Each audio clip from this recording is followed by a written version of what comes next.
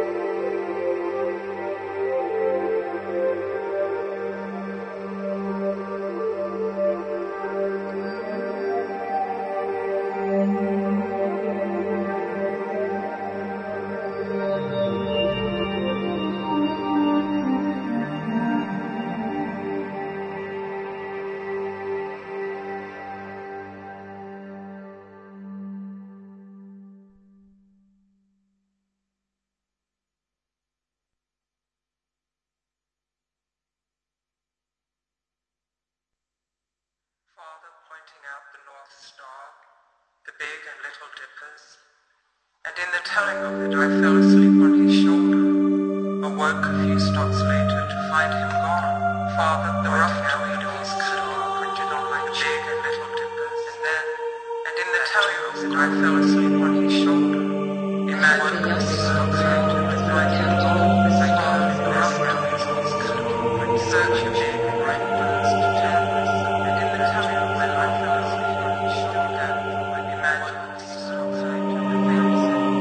I know what is to come. One year the azaleas did not bloom. There was a lack of rain. The next year the azaleas did not bloom. There was a lack of rain. The water wars began with our neighbor states to the north, and the rivers were slowed.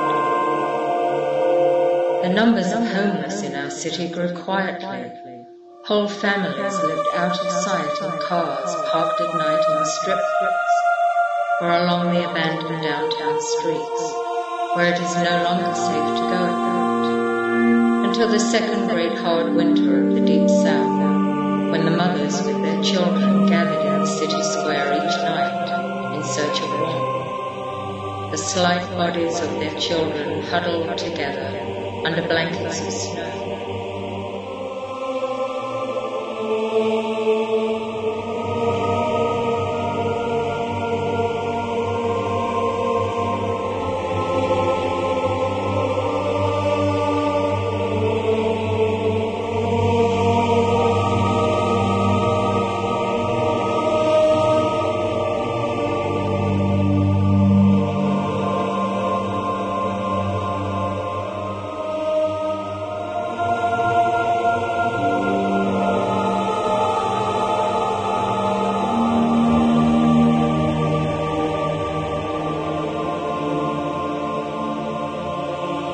One such night they were rounded up, placed in camps in the pine forests at the outskirts of the city, where we are no longer allowed to go. There is little news from the outside. Sometimes a traveler to the city will find a way to give word to us of the many regions of the world, where children are dying of starvation, where disease rages unchecked, where genocide rules.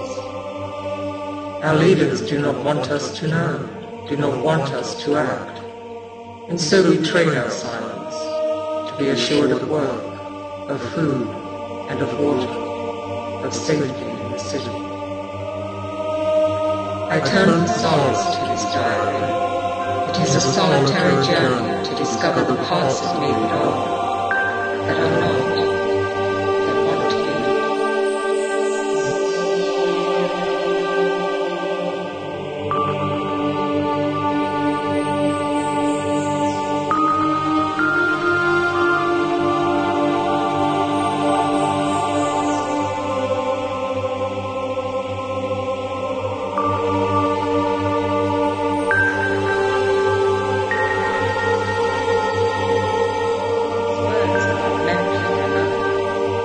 A few hours tonight, the heavy clouds lifted, and I gathered with my neighbors on the roof. Imagine my clumsy attempt to explain to the young ones.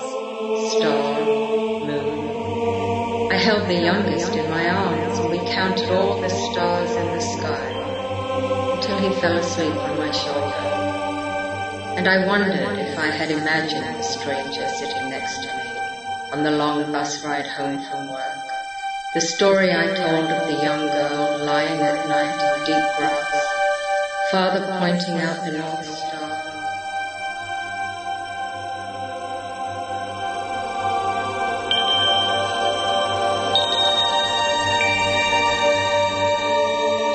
Father pointing out the North Star, the big and little dippers, and in the telling of it I fell asleep on his shoulder.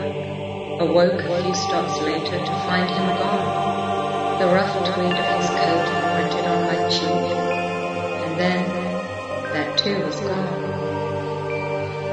Imagine the slow curve of my back as I curl in bed round this book, searching for the right words to tell of myself, my long dark hair still damp from my weekly bath, faint scent of lavender, the luxury of real cotton sheets, the overwhelming sadness of knowing what is done.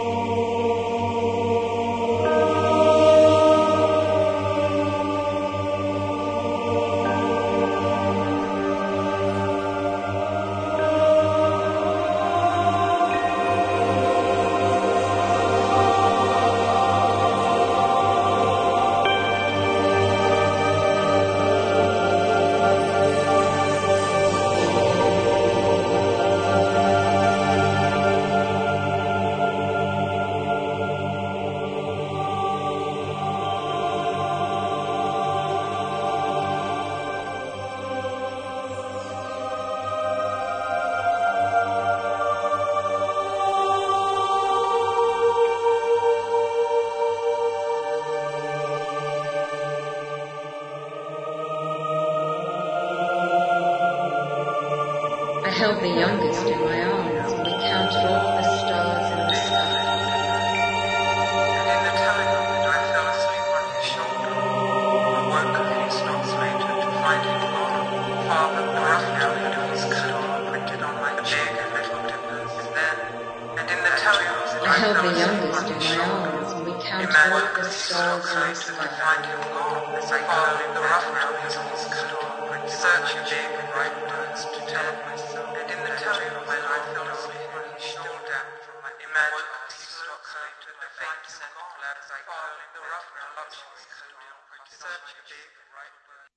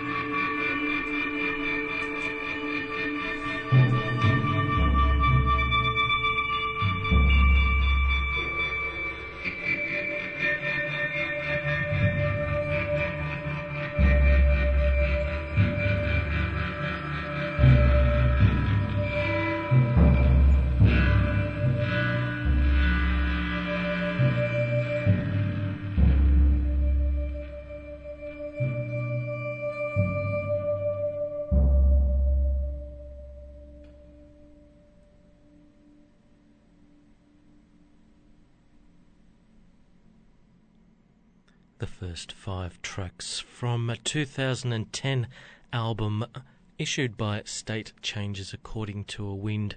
The album's called Allenby Bridge Crossing Point, and those 5 tracks were simply numbered 1, 2, 3, 4 and 5. Before that, William Edge from 2008, his album Secret Diary, and 4 tracks from that album: Thief in the Garden of Souls, Ruins of the Edge of the Galaxy, Blankets of Snow and Lost Story. And you heard it all on the 865th program of Ultima Thule, a weekly broadcast of all things ambient.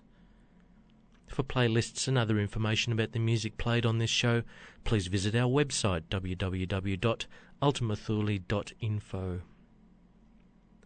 My name is John Shapiro. Thank you for joining me. George Cruikshank will be here next week, and I'll be back in 8 weeks. I leave you with Lorena McKennett from her 1994 album The Mask and Mirror.